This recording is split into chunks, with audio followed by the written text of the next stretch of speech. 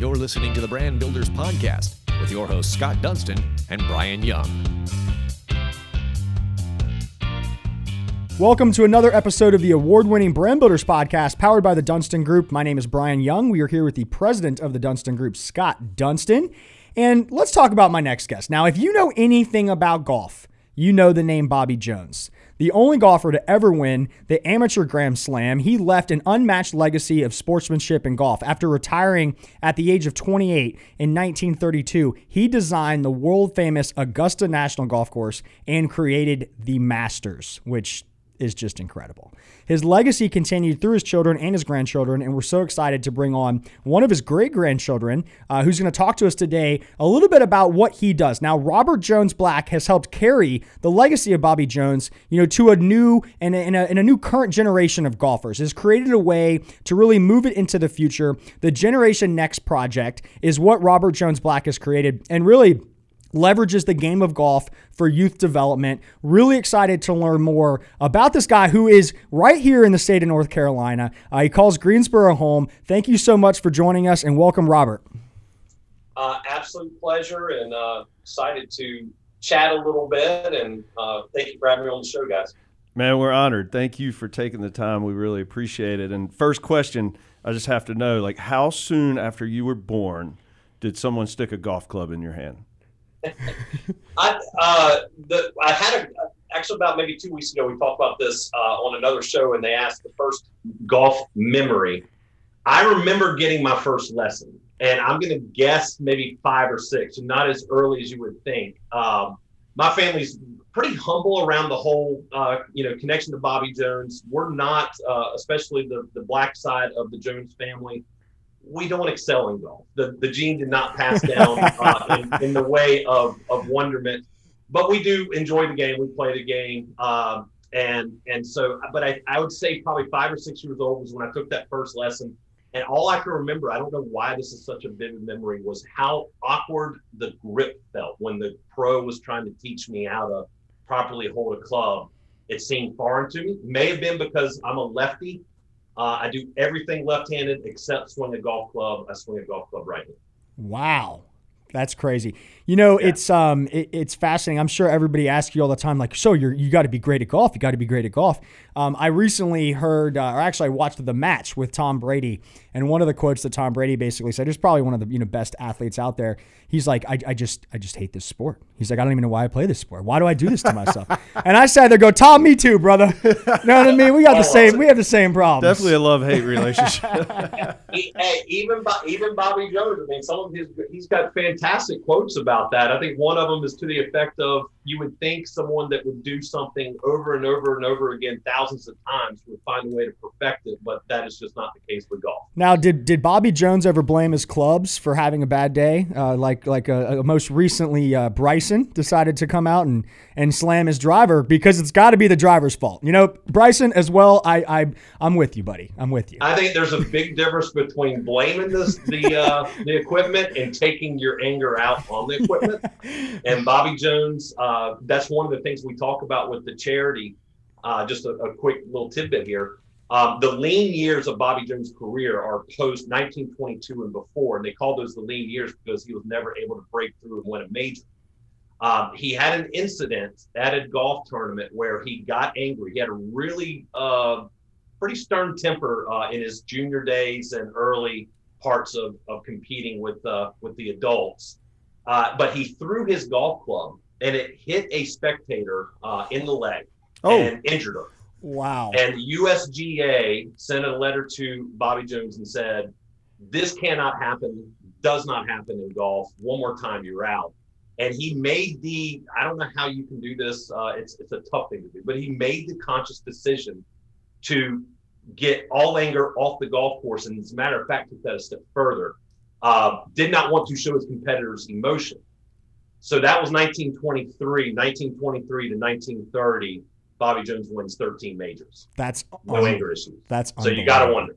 I mean, that's a hell of a story to kick this off. So let's talk a little bit about you know, growing up and having that name, you know, in your family, it's not, you know, I'm sure it's something that's a little bit difficult sometimes. It's like people kind of hold you up to this, you know, pedestal, like you should be a golfer, you should be an athlete, you should do this. But, you know, everybody has to make their own path. And you've been able to take not only his legacy, but create your own path on how you're going to make an impact and what your legacy is going to be. And a lot of that has to do, you know, with the Generation Next project. Tell us a little bit about what the Generation Next project is and how you really, you know, became passionate not only about this, but what you're doing to inspire and help the youth around, you know, this country.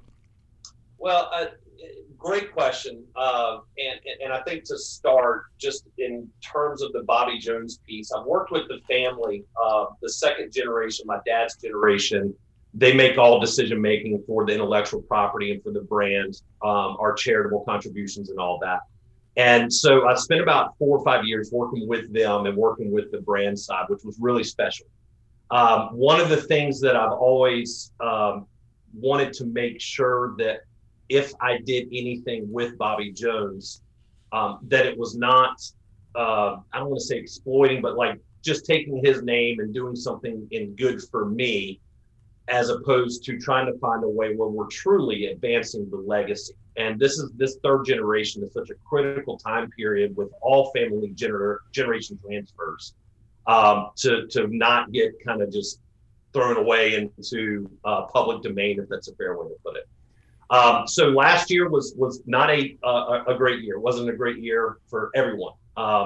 We had a couple situations internally. The one that really set this off was my business partner, who's a dear friend of mine, lives out in Texas. And on April 17th of last year, in the midst of the peak of the shutdown, where nobody was going out anywhere, kids were home, no school, no activities, no social life. His 12-year-old son, 4 days before his 13th birthday, sadly committed suicide. Wow. Oh. And there's a pretty intense story behind that, but we immediately started. Brad Huntsville is the guy's name, and his story is just absolutely fascinating. But he's a West Point grad, Ohio State MBA. Sold his first company to IBM. He's building a second company now.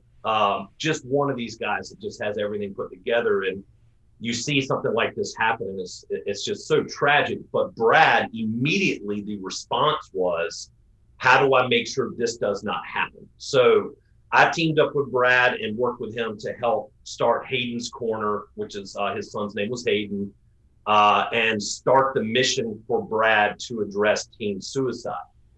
In that process, through last year, I have a 6-year-old son. So this whole little idea that there is some disruptions taking place with youth development, mainly starts with technology, but especially with the pandemic kind of accelerating everything. This became a really big concern for me. And then just coincidentally towards the end of last year, rereading Down the Fairway that Bobby Jones wrote, and I started just seeing this incredible ability that Bobby Jones had to reflect on how golf and life dance together. And it became fascinating to me. And I was like, maybe the story of how I can be inspired by my great grandfather, but then I take the action from there to do something, is the way that I can best use that name and use that legacy for good. So we came up with the idea of the Generation Next project, which is essentially we are a marketing and funding arm for existing nonprofits that are building instruments and tools to help on social and emotional development of our kids. Big focus on emotional intelligence. We launched it in May. We've got some great things coming up this year. If we have time in the program to talk about it, love to talk about it. But it has been an unbelievable journey so far in my 20 years of career work, which a lot of that's been entrepreneurial. I have not seen anything get the attention and reaction that this is getting. We have a major crisis, I think, that's developed worldwide, but specifically in the United States, on how we get our kids to better be developed for their adulthood with the proper emotional skill sets. Yeah, and you guys check that out, haydenscorner.org. and you'll learn more about this story. I mean, the video of Hayden's dad, produced 2 days after burying his son, has over 110 million views. And it speaks a lot about that emotional bubble. And, I have two sons, a 3-year-old and a 1-year-old, and it just breaks my heart to even think that, something like that could happen. Just seeing the pictures of Hayden is emotional, to say the least. But I think you're right. And I think this is something we've talked about a lot. COVID's an issue, but there's a lot of issues with isolation. There's a lot of issues that if people aren't having these conversations, you need to. And so I'm very honored to have you guys on to be able to talk a little bit more about that. And honestly didn't even know about Hayden's Corner. So thank you for enlightening us on that. Quite well. Yeah. So tell me, not only with what you guys are doing here, this is something that's important to you, to not only support kids, but help them post-pandemic, right? So we talk about the issues right now, and something as terrible as what has happened to Hayden. Now you guys are making an impact. What are you going to be doing in the next couple of years? What does the program look like? And really, what would be, a success for you as far as setting those goals to make that difference? Well, one of the biggest challenges we've had so far with this is I've addressed the golf community in the messaging. And when we look at that, I think a lot of people expect the output to have a golf connection to it. And it was really kind of hard on the first month or two when we were starting to get some media feedback, trying to get in my head out to the public. What are we saying when we say we want to embrace and have the golf community embrace this issue? But what we're not doing is saying, hey, kids, come play golf. You've got great organizations like First Tee that create character development, and they do that with kids that have an interest in golf. And that's fantastic. And so I think probably the best way I'll answer this is I started looking at what Tom Cousins did with East Lake and the East Lake story. And I'll do that just very quickly for you guys, so we don't spend a lot of time on it. But it's really, to me, it's mirroring what we want to see happen with Generation Next Project. But when Tom Cousins bought the East Lake property in the 80s, I think it was about to become a city dump for Atlanta. The neighborhood, East Lake Village, had just really gone downhill. The city had not, I think, provided resources and everything necessary to keep it up. An interesting stat on this is crazy, guys, 12% employment rate in East Lake Village when Tom Cousins bought. Wow. Not unemployment, employed. Crime through the roof. Wow. So Tom Cousins knew that East Lake Country Club was a cherished piece of golf history. It needed to go back to its original purpose and glory. But he knew two things. Number one, he knew the community was not going to support it. And number two, he knew that members would not want to support it if the community was in such disarray. So Tom decided that with this golf course project, what he was actually going to do was invest in the community and build the community out. So he created East Lake Foundation.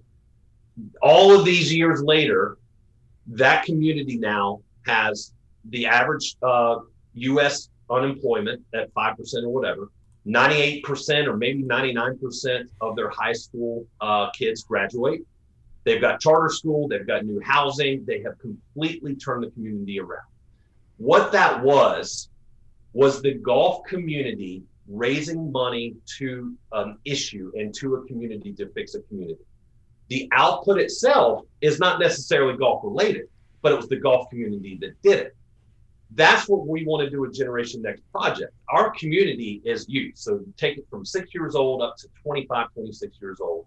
And let's look at how we can invest in things that will better that development process for that age group. We call them GIGs, G-I-G, Generation Impact Groups. So the 0 to 10, the 11 to 20, and the 21 to 30. And all of them have different ways that they can be impacted, but they also have different ways that they can be the impactor. So what we want to do in the next couple of years is we want to invest heavily in existing institutions, because I don't think this is something I can sit around for 3 or 4 years and try to build a proprietary solution. I need to invest in things that were already built. We want to see a $1 million raise this year. We want to see that go to $3 to $5 million in 2022. And then we want to see that go north of $5 million, where we can start making some significant impacts. We have 3 organizations that we do presently partner with and selected for the way that they are impacting different areas, so we can come in from different angles. So let me hit that real quick, if that's okay. Positivity Project is a school program that goes into schools that is an social and emotional learning program and curriculum. So the investment's right around $1,500 to $2,000 per school to get that in.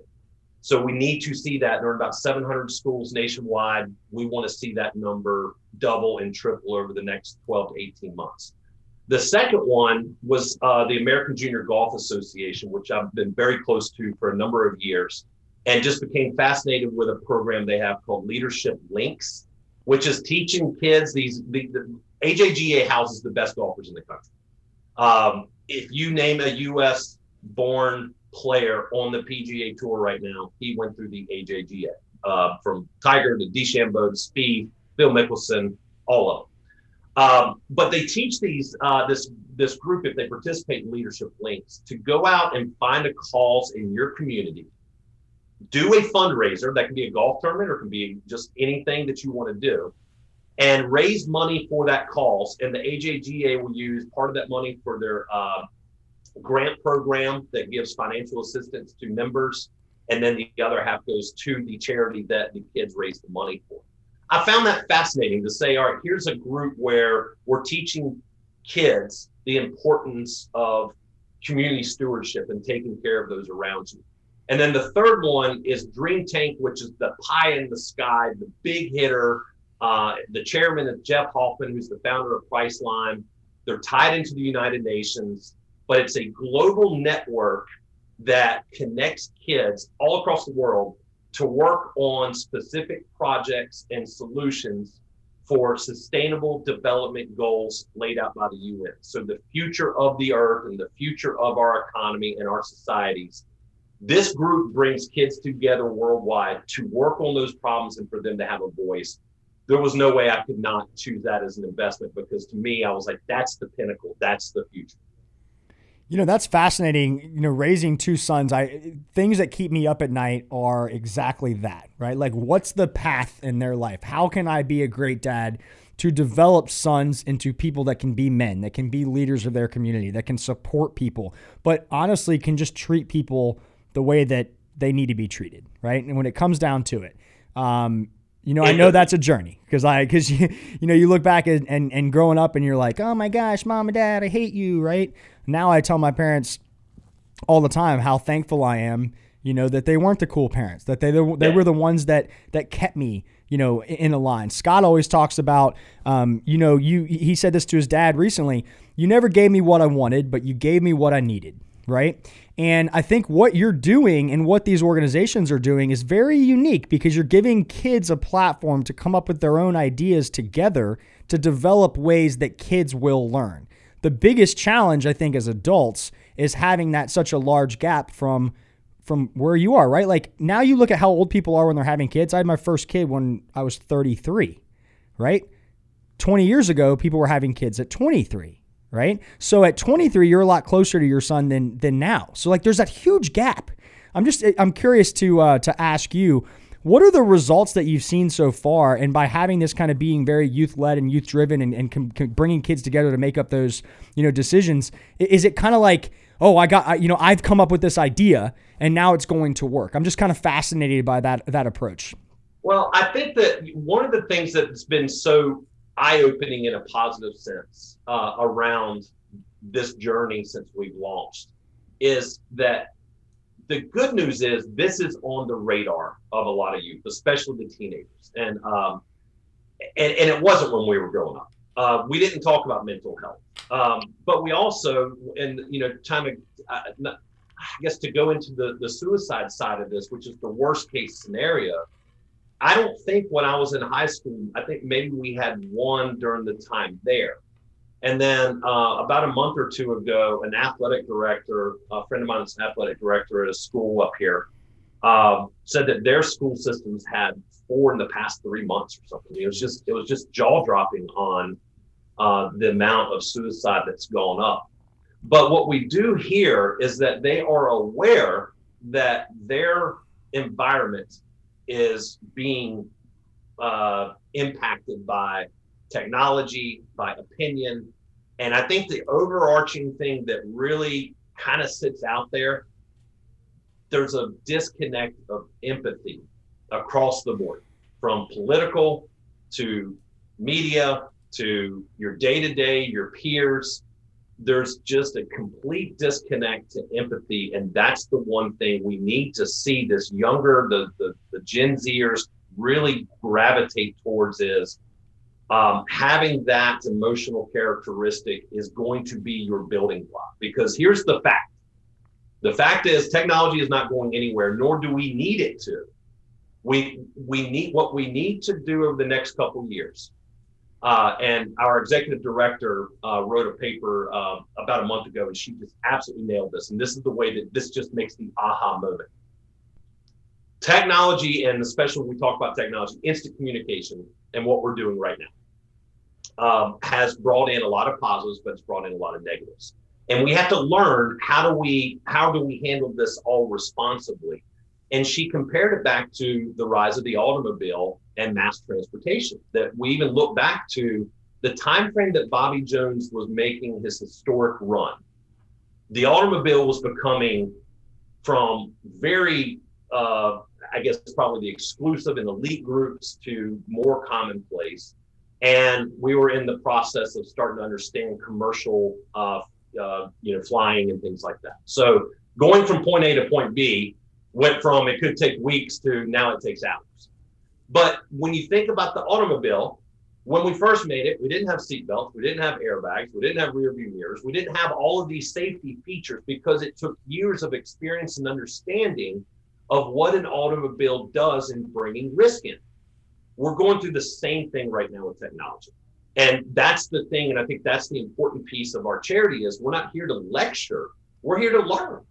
And then when we find these steps and when we find these processes that make regulating and observing how our kids participate with technology, how we get that over the course of years, that's when I know the Generation Next project is making the impact that I see it making. And we just got to be a loud, squeaky wheel for a few years. How long has your organization been in effect now? We're getting close to 60 days. 60 days? Yeah. Really? Yeah. Wow. So brand new.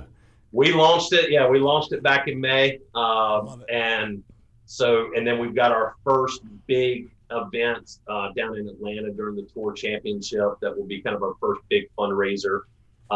But we selected those three partners to get us started. And again, support's just been unbelievable. When we've been talking to donors, corporations, media, they're pretty fascinated by this. Heck yeah, I bet they are. Yeah, it is fascinating. It is fascinating. Starting in May, May, that sounds crazy. Like, I feel like this has been established for like 5 years what you were just talking about. But you've utilized your connections, the network that's around you to make an impact. And I think that is so powerful, and people need to realize that. Like, if you have the reach, then you need to make sure that you're doing something with it, right? And be positive. And that's exactly what you've done. I mean, I think it's inspirational. I've been on Hayden's Corner here for a minute, and it's like, I don't know. It's hard to even read, to be honest. So it obviously is a huge problem that needs to change. I had a friend that committed suicide when he was 18 years old, had just gotten into the military and then got dishonorably discharged or something happened. And, it's the most selfish thing you can do. And I hate saying that, but I think about it every day because it's like, what could I have done to make Blake still be here?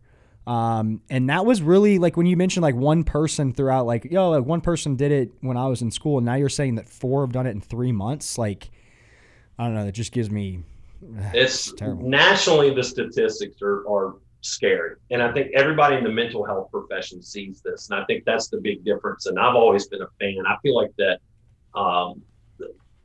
charities and foundations tend to really be able to move a needle more freely than when you have to go through, government approval and all that, which, mental health is such a hard piece to understand. You have to have like a universal solution.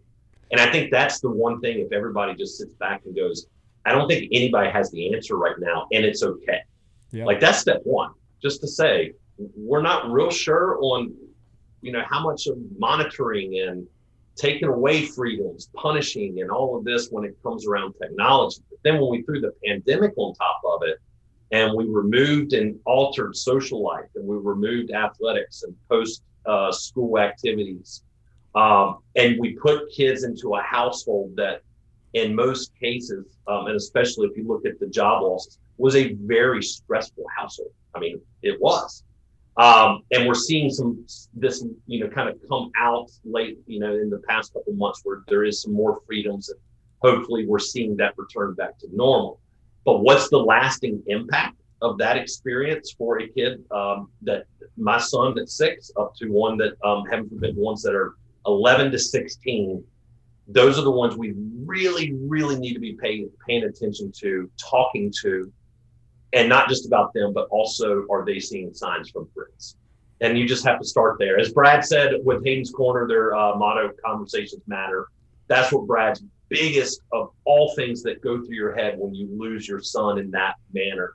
That's the one thing that he can't, just can't let go of. Why did I not have a conversation with my son about suicide? Well, how many people in America are going to sit down and have a conversation with their 12-year-old about suicide? It's not time yet, right? But it is. That's right.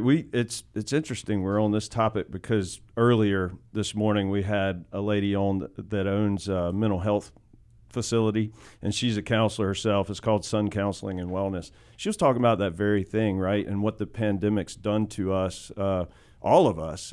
We were forced to change within a couple of weeks, and then it just kept going and going and going, and still going to a degree, And so the stigma around mental health and how it, so folks are unwilling to communicate and talk about it and bring it up. And so I think your program here is really going to help with that too as well. I hope so. Well, and also, what I think, think about a lot of the bad that's come from the pandemic, and everybody wants to focus on that. Although there's terrible stories like Hayden's Corner and exactly, what that family is going through, I can't even imagine. But it's also the stories that will now wake up, parents, right? Like now there are people that are willing to have conversations about mental illness because everybody went through it at the same time. It's something that we've had different issues, and maybe back in 2008 when I graduated, like nobody could get a job and housing market was terrible, but there were still companies that were making money. Overall, everybody went through something in the last 18 months. And I think now people are realizing like, it's okay to share your emotions, but you got to have those conversations. And for people like you to take your platform and create something and understand the need, I think is so, so important. And I think more people need to think about that, not only just in your own family, but how can you support your neighborhood? How can you support your community? If your kids are on a baseball team, how can you talk to other parents about that as well? You don't want your friend to lose a friend to suicide either, right? So how do we figure out, how do we get everybody in a more healthy place moving forward? And I think that's really important. I want to ask you, with your relationship with golf, with the PGA, they're great at supporting local charities when they go into different areas. When you come into Quail Hollow for Charlotte, it always seems like the PGA does a great job of connecting with that. Have you been able to have conversations with the PGA or with any players about supporting this on a national scale or a global scale and getting that awareness out there? And if so, or if not, I'm just kind of curious if that's in your plans, because I think using golf and using the stars of golf could be important. You quoted Phil Mickelson when he recently talked about not only being like mental, but like where he was before he won that major and how he failed and he failed and he failed. And then it's like a week later, guess what? He wins a major, right? Like it's insane. But tell me about that and that connection with the PGA. Have you guys had those conversations, or is that something that you would like to do in the future? We and great question. We are.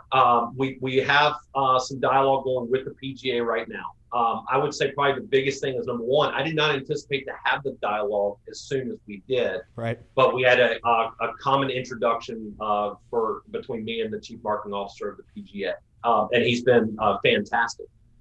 The one thing I would say on that relationship is obviously that is, if we can get there, that is such a huge potential impact for what this charity does.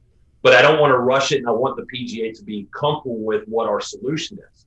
But we have, in that discussion, I'll give you a couple good points, because this is everywhere right now. When you can take athletics and take the role models that are in athletics as examples, and Michael Phelps started it with anxiety and depression. But, right now in golf, we had a great exchange between Korda and Bubba Watson about anxiety. We've got Matt Wolff, who right now has publicly said he's having to, keep taking time off the game to get himself healthy mentally. The game and sports itself, as much as sports have evolved for today's world, is incredibly stressful. It's changed. Forget her name, the tennis player who withdrew from the French Open, same thing. Yep. There's a tendency for especially older generations to go, what's the matter with these guys? Come on, we did it. We're fine. Toughen up. But I think you got to really look at the variables around, and you got to look at the pressure of press, the pressure of endorsement, the pressure of play. The money's different. This is really big stuff. And when you got a Matt Wolff who's 22 years old, trying to take all of this in, that even me as a 46-year-old would have a hard time trying to say, I just won a tournament. There's $1 million in my bank account now. I've got to be on 22 media interviews in the next 24 hours. So I see where what we would like to do is be in a position where we can help tell those stories, and we can partner with the PGA to really dive into the mental health piece of our society and take it beyond golf. Yep. The second thing, in terms of players, we have a handful of players that we are going to approach. And again, I'm trying to think if the timeline on that is to let them get through this season, let us get through our event at the Tour Championship at East Lake, and then look at a 2022 partnership with some of those players. But 100%, to me, I fail at my model if I don't get to that point eventually. Let's hope it's next year. You mentioned what athletes go through now, and you mentioned Wolff, and I think that's really unique because it's similar as what youth are going through as well, right? Like when I grew up, we didn't have social media until I was a junior in college, right? I didn't have to go through online bullying and all of these certain things that kids have to go through now. But I use an example from the Euros where England had an 18-year-old that came up to take the 5th penalty against Italy. England had never won anything since 1966. The entire nation is on his back, and he missed, right? The goalkeeper made a great save, and immediately he was berated with racist insults online. He was told, he should die, his family should die. And this is an 18-year-old kid playing as sport, right? 30 years ago, if you missed that, you might have something written in the paper, maybe something said to you in person, but you literally wouldn't have your phone be the source of hate and the source that could literally ruin not only somebody's career, but somebody's life. And using those examples as what kids have to go through now is shocking.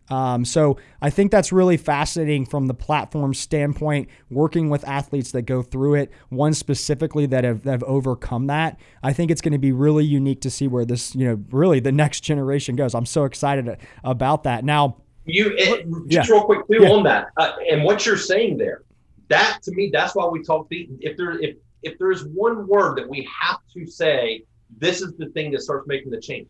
It's the disconnect of empathy due to the ability to, I guess you could technically say, anonymously or safely criticize. Yep. Empathy is being completely disregarded when angry fans cannot control their emotions and lash out against a young kid who did his absolute best to try to win that for England, which, by the way, goalkeeper to goalkeeper, that was the best shootout ever for goalkeepers to watch. It was awesome. Because of the amount of saves there. But seriously, it's empathy that everybody has just said, don't need it, don't care about it, I don't care what the other person is going to feel like.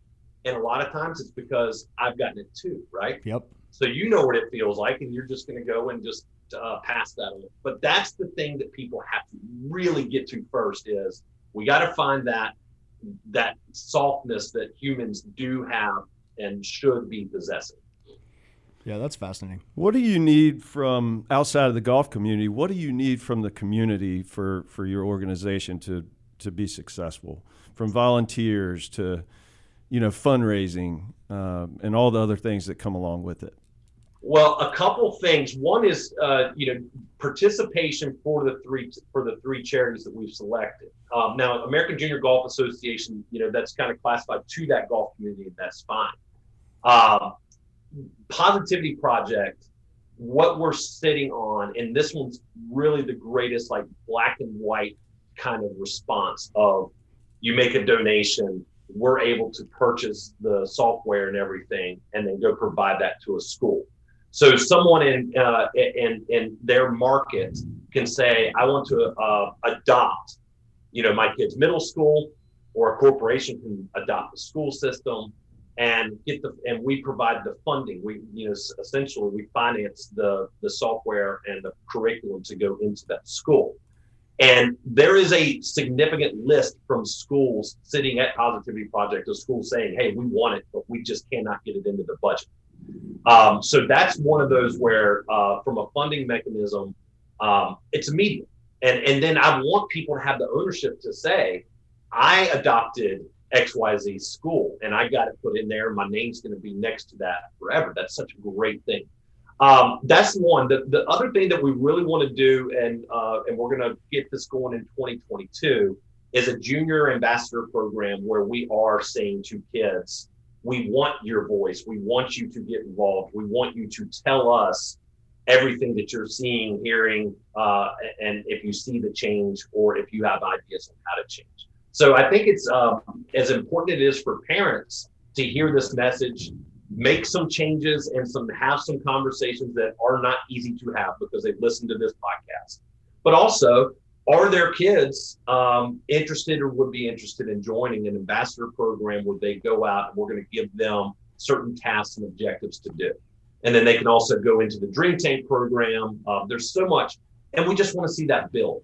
So right now, the biggest thing is funding, and then volunteer support is more, I would say, I want to really see if we're back together in a year, how many juniors, how many people under the age of 18 do we have working with Generation Next Project? And I want that number to be big. I think that's an amazing way to grow, but also to really make a true impact. I had a conversation last night. I'm an Eagle Scout, and this person's younger son was about, I think, 12 years old, and didn't necessarily have the older kids leadership. And I told them the most important thing ever is to have a 16, 17, and 18-year-old that are leading by example, that want to help the younger kids, that want to make their experience the same way that they had. And I was blessed to have that. It's what encouraged me to go get my Eagle Scout. It's really what pushed me to be that way, because I wanted to be like the senior patrol leader, right? I wanted to be like him. Now, my dad is an Eagle Scout and he could tell me anything, but was I always going to listen to my dad? No, because most people don't want to listen to their kids anyways, right? But if Matt, his name was Matt, if he did it, we all followed, right? It was a troop of 100 people. And we had a lot of people obtain Eagle because we all wanted to be like him. And I think exactly what you're saying is you have to have that leadership. And it could be 3, 4, 5 years older than someone. It doesn't even have to be that much. But if you have people that are those leaders, they can make such a huge impact. And now you're getting your kid on a path where they can be leaders for life. I think it's brilliant. I can't wait to learn more. I hope if you are listening to this podcast, please go check out Generation Next Project. Go check out Hayden's Corner. Really, take a deep dive into it and see what you can do, whether it's supporting it financially, whether it's getting in touch with the organization, seeing what you can do. But, really blessed for you to come on and have this conversation. And I think it's something that needs to be had. And I think there's parents out there that need to take that advice and have that conversation with their kids immediately. This has been fantastic. I love telling it, and I learn as we go through this process too. And that's the neat thing about this. There's not going to be a point where I feel like I know the answer, but it's just continuing to talk, hearing what people say is what matters. Yeah, and the other thing I want to mention is Bobby Jones and your entire family should be very proud of you and what you've been able to do. There's a lot of people that could be in a position like you and just talk about Augusta and talk about golf, but what you've done is really created something that will be your legacy. And I know that he's looking down, and everyone else in your family should be so proud of that. Where you're making action, right? You're going to take what was given to you per se from this platform and say, I'm going to make a difference, and you should be very proud of that. That's incredibly nice of you to say. Thank you is all I can say back. Thank you. Absolutely. Changemaker. I love it. I love it. I do want to ask, because I think you do have a background in marketing from App State as well, correct? Yes. And you know, it sounds like some of your most recent projects there as well, using that background, 5 or 6 years, specifically marketing the Bobby Jones brand. Is that right? I created a process when I started that with the family. I was like, there's a template here that I think I can replicate. And we got we got a lot banged up last year with COVID, but we call it legacy branding, where I think that there's a need for these iconic personalities to have a complete understanding of what it takes to have that generational change and commercialized, I guess, entity. So you focus on the brand, commercialization, the charity arm, and then, the PR and content side. So we actually spent 1.5 years working with Evander Holyfield. We did a little bit with the Richard Petty family as well, but Evander was a whole nother, story. Just another guy that demonstrates emotional intelligence and has this connectivity to kids of teaching them how to, be responsible for themselves, handle adversity well. So that's what I think in the day job, even though that's not existing much right now, the day job right now is Generation Next Project. We want to continue that journey. We want to really connect brand appeal to the story that an icon has created. And you said it exactly right. I love it. It's around all the time to talk about the Masters, to talk about the Grand Slam, 13 majors, and the wonderful things that Bobby Jones did on the golf course. I've always been very attracted to how intelligent he was. We didn't get the golf gene or the intelligence gene. I don't think either one of them came down too far. But I've always been fascinated by that. And I want that, if I can continue doing that and just work with, and it doesn't have to be athletes. It could be anybody that's just made a huge community impact that's going to be a generational story. There's a management process to do that, to do it right and have it sustained. Well, at the end of the day, I think as we near the ends of our lives, if we're that lucky to be able to have these conversations, it's not about how much money you've made or, even how successful you are, or how do you define success. In my mind, it's how have you impacted others and helped others find their way. Even if you've been the one so blessed, how can you help others become that way? That's it. And I think that's truly amazing. So kudos, man. What an inspiring story. Brian and I talk a lot. We leave these podcasts and we're like, wow, man, we've become educated. We've become more well-rounded. We learn so much, and a lot of times it's from folks that are very different than us. So it really opens our mind, and we're thankful for that. So absolutely appreciate you sharing. Yeah, thank you guys for doing this show. It's a great show. Thank you. Yeah, it's all about perspective, and I feel, over the 200 plus episodes that we've been able to do, it gives us a good perspective from what a lot of people go through, but also what a lot of great, things that people do. And I don't know, it's awesome, man. So, you're the reason we started podcasting, and is bringing people on that can challenge the listeners to be better, but ultimately, provide a solution to something that you see as an issue. And that's exactly what you're doing. So, thank you so much for joining us. If you are listening, please like, share, comment, go check out Generation Next Project. Go check out everything that they're doing. If you're a company that wants to get involved, please reach out. You can always get in touch with Scott or I, and we can connect you with Robert. But thank you so much for joining us on this episode of the Brand Builders Podcast. We really do appreciate it. Thank you, guys. Thank you, Robert. You've been listening to the Brand Builders Podcast, brought to you by the Dunston Group with your host, Scott Dunston and Brian Young. For branded merchandise and apparel that makes first impressions and ones that last, check out the Dunston Group at dunstongroup.com.